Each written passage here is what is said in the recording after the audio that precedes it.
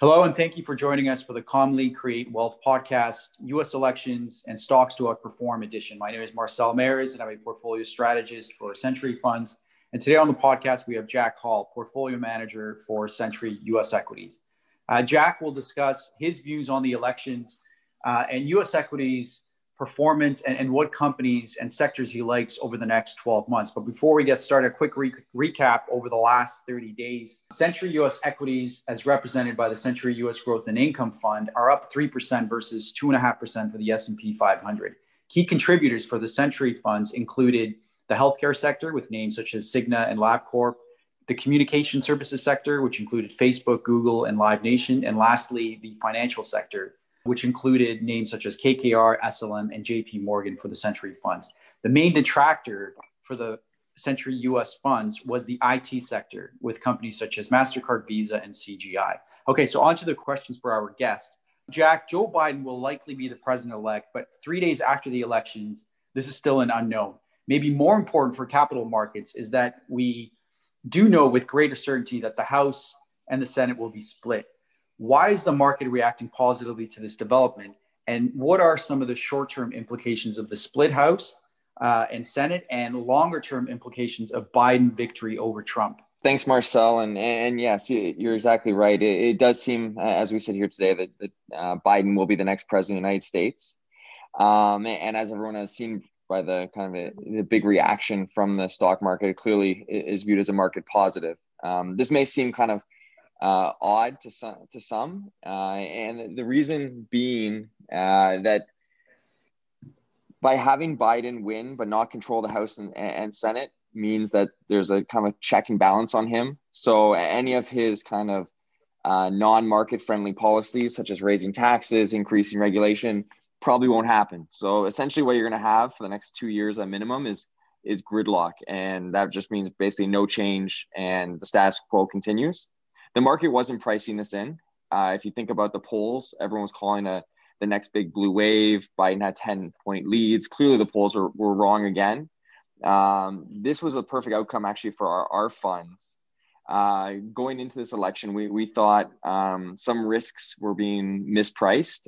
So, for example, in managed care, everybody was highly discounting that sector. So we own Cigna, United Health in the portfolios. And the reason there was they were worried that Joe Biden was going to come in, despite the fact he had talked about not being quite as left as some of the other potential nominees, such as Bernie Sanders and Elizabeth Warren. He still was more in favor of kind of a more of a public system for healthcare, which is obviously not good for private healthcare insurers. This outcome is very good because it's highly unlikely he'll be able to push through any significant types of reforms for these businesses, which we think are amazing businesses at low multiples. We also have a position in a company called Sallie Mae. They do student lending. One of Joe Biden's kind of platforms or ideas was to make education more accessible, and also a few kind of small intricacies within bankruptcy court, which would have been unfavorable to the student lending market. That doesn't look like it's going to happen either. So those type of names have done extremely well, and we were positioned well in the portfolio for this outcome. Okay, great. And just for the listeners, Sallie Mae is the SLM that I mentioned in my opening remarks. Okay, on to the next question, Jack. Century funds are known for superior long-term risk-adjusted returns. However, over the last 1-2 year period, some of the U.S. equities lagged the index. This was primarily due to an underweight to FANG-M, overweight exposure to financials, and exposure to experienced stocks such as concert providers and online travel booking. Over the next 12 months, which sectors and companies do you think will drive the mandate's performance, and why diversify away from some of the winning FANG-M names? So that's a great question. So FANG-M is, I think everybody now appreciates, if they didn't before, are just amazing businesses with amazing balance sheets. And this year they saw an acceleration in basically the digitization of all of our lives. So I'm not going to sit here and say any of these are not amazing businesses. We own quite a few of them in the portfolio. To your point, somewhat underweight relative to, say, the S&P 500, which was a headwind this year.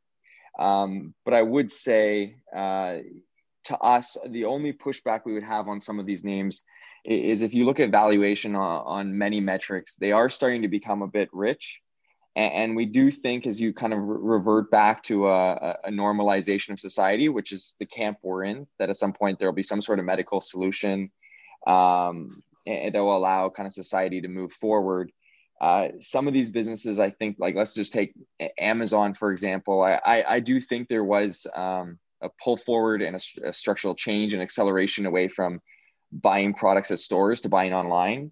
And we did a great job in the portfolio identifying that fairly early, and we added to Amazon kind of at the March lows.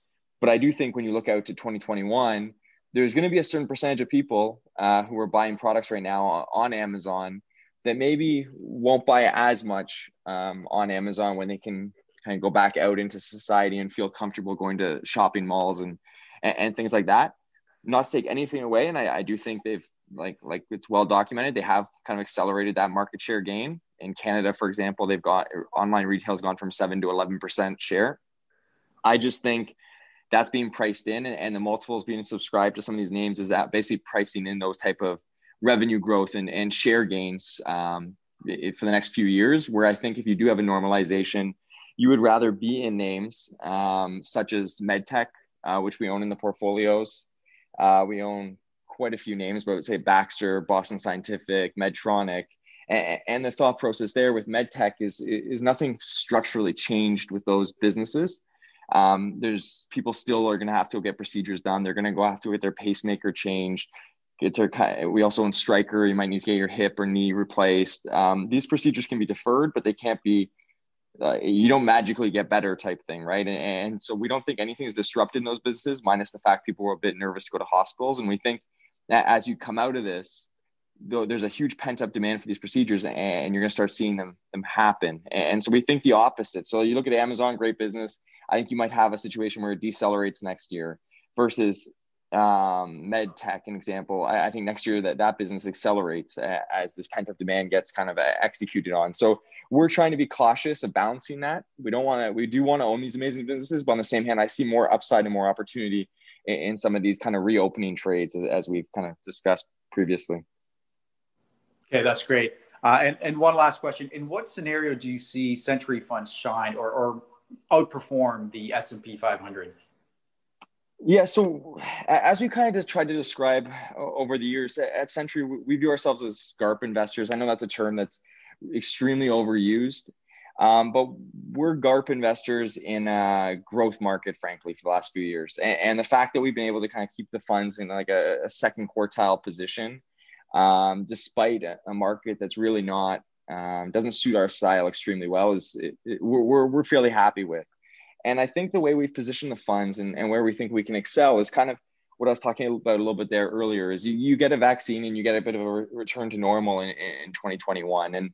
And we aren't naive to think that some businesses are structurally changed forever. So we're not going to buy businesses where, like, for example, a shopping mall, I do genuinely think some percentage of those businesses are lost forever. But there's many businesses like MedTech where I think those businesses will come roaring back. So we've put in our portfolio names such as Bookings. They're an online travel agency. So they actually don't really do very much business travel, which once again, kind of in that bucket of, I think it comes back, but I think it could take a long time, if ever, for business travel to get to where it was prior to the pandemic. But they focus more on consumer travel. And I don't think that desire to travel has changed at all. So I think there's going to be a huge pent up demand for travel as we go to the other side of this. In those portfolios, we own Live Nation, we own Liberty Braves Baseball Club. I don't think sports franchises have the desire to go to a sporting event have changed. Concerts, same sort of idea.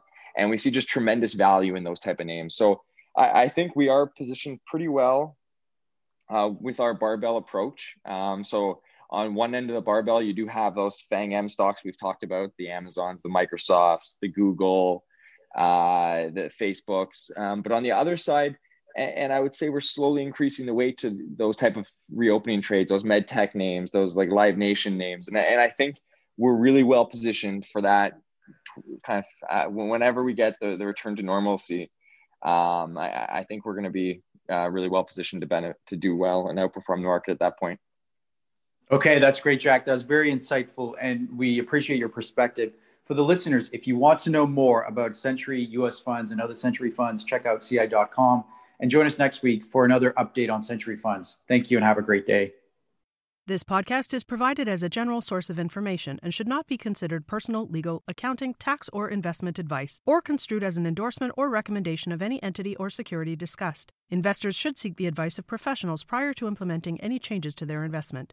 Certain statements in this podcast are forward-looking that are predictive in nature, depend upon, or refer to future events or conditions. Forward-looking statements are subject to risks, uncertainties, and assumptions that could cause actual results to differ materially from those set forth. Although the forward-looking statements contained herein are based upon what CI Global Asset Management and the portfolio manager believe to be reasonable assumptions, neither CI Global Asset Management nor the portfolio manager can assure that actual results will be consistent with these forward-looking statements. Certain statements contained in this podcast are based in whole or in part on information provided by third parties, and CI Global Asset Management has taken reasonable steps to ensure their accuracy. Market conditions may change, which may impact the information contained in this podcast. Commissions, trailing commissions, management fees, and expenses all may be associated with mutual fund investments. Please read the prospectus before investing. The indicated rates of return are the historical annual compounded total returns net of fees and expenses payable by the fund, including changes in security value and reinvestment of all dividends or distributions, and do not take into account sales, redemption, distribution, or optional charges or income taxes payable by any security holder that would have reduced returns. Mutual funds are not guaranteed, their values change frequently, and past performance may not be repeated.